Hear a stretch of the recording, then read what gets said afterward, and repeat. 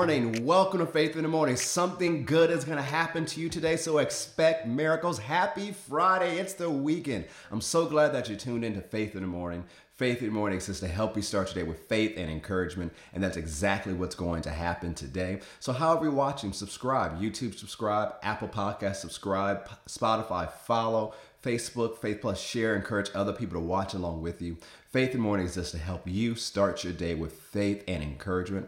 And that's exactly what we're doing today. In the month of July, we've been talking about how much God loves you. We've been building our faith, encouraging ourselves so that we can experience the love God has for us. I'm really building some things I want to share with you next week in our Faith in the Morning podcast, as well in a midweek experience. There's so much that's been on my heart to share with you.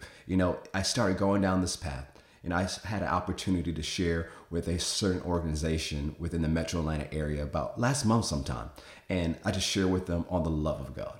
And I got up there, I was going to have notes or whatever. I just set it down and I just began to talk to them from my heart, from the scriptures about how much God loves them. And, the presence of God moved through the room and God said some amazing things. And afterwards, it's like, what if I just go through this for a while and share with this on Faith in the Morning and remind everybody just simply how much God loves you. Because so many believers have a mental knowledge, a mental sense of God's love. But a lot of them don't let that mental knowledge seep down deep to the core of their being, where it affects their expectations out of life, where it affects their decision making, and it really affects their belief. God loves you, and it's time for you to live like it. So go with me to 1 John chapter 4, verse 16. 1 John chapter 4, verse 16. We've been looking at this verse a lot this week. And it says, and we have known and believed the love that God has to us. God is love, and he that dwells in love dwells in God, and God in him. The Amplified Classic Edition says it this way, and we know, understand, recognize our conscience of, by observation and by experience, and believe and adhere to and put faith in and rely on the love God cherishes for us. God is love, and he who dwells and continues in love dwells and continues in God. And God dwells and continues in him. Now, be honest with yourself. Can you say you understand, at least partially, God's love for you? Can you recognize it? Are you conscious of it? By observation or by experience? See, it's not just for something that you heard about in Sunday school and hear about every once in a while. You're supposed to experience this. You're supposed to be able to recognize it. You're supposed to be conscious of it. You're supposed to understand it. Yes, this love that is so great you can't put measurements around. You're supposed to grow in your comprehension of how much God loves you. Let's look at Ephesians chapter 3 real quick, and I'll get into what I want to get to this morning. Ephesians chapter 3.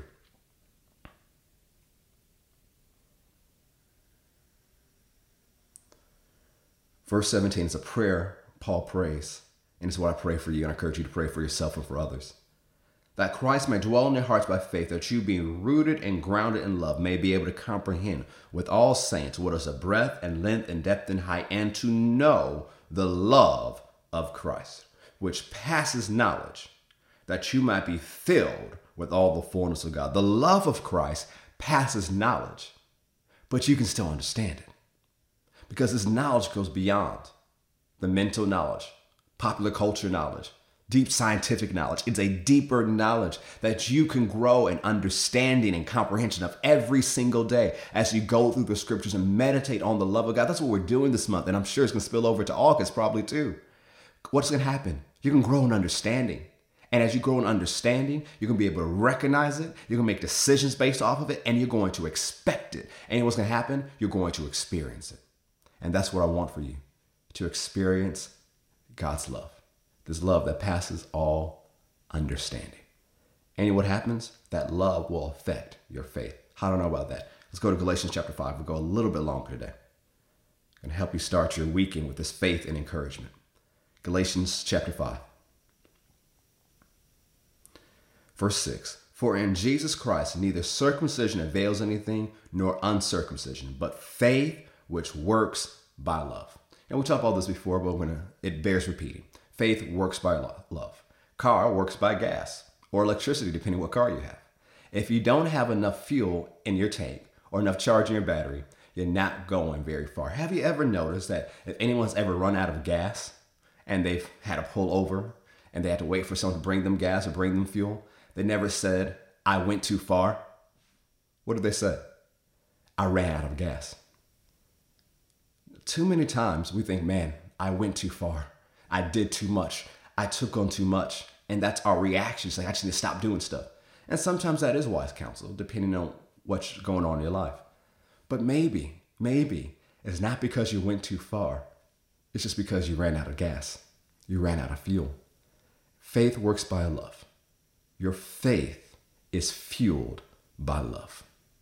Your faith is fueled by your belief in how much God loves you, you experiencing that love, and you loving others. Your faith is made effective, made efficient. You know, we talk about cars that are more efficient, that use less gas, and they can go further with less gas. They're efficient cars. Is your faith efficient? Can your faith go a long way? Can you go a long way every day? I challenge you. It's not always about how far you're going. It's about the fuel in your tank. And I really believe as we meditate on God's love this month and go further with this and think on this and believe and expect and experience this, you'll find out you can go farther and do more than you ever thought possible based on the simple, deep, wonderful belief that God loves you. So say it with me before we go. Say, God loves me. Because he loves me, I can do the impossible. Because he loves me, I can run through a troop. Because he loves me, I can leap over the wall. Because he loves me, I can do the supernatural. Because he loves me, today I will experience absolute, total victory. Praise God. I love you all so much. I want you to have a great weekend. You know, this Sunday at Faith, if you're going to join us, I'm starting a new series on heaven. You don't want to miss it. If you're not part of our faith family, you want to be, we encourage you to join us at our faith experience. You can go to fccga.com to learn about our location and times. Or if you're just going to watch it later, it will be on YouTube and the Faith Plus app after we share that message. You don't want to miss this series. So join me this Sunday as we start a new series on heaven. If you haven't already subscribed, I encourage you to do so. You can subscribe on YouTube. You can subscribe on Apple Podcasts. Follow us on Spotify. Share this on Facebook and Faith Plus to encourage other people and help them start their day with faith and encouragement. Love you so much. Have a great weekend. God bless.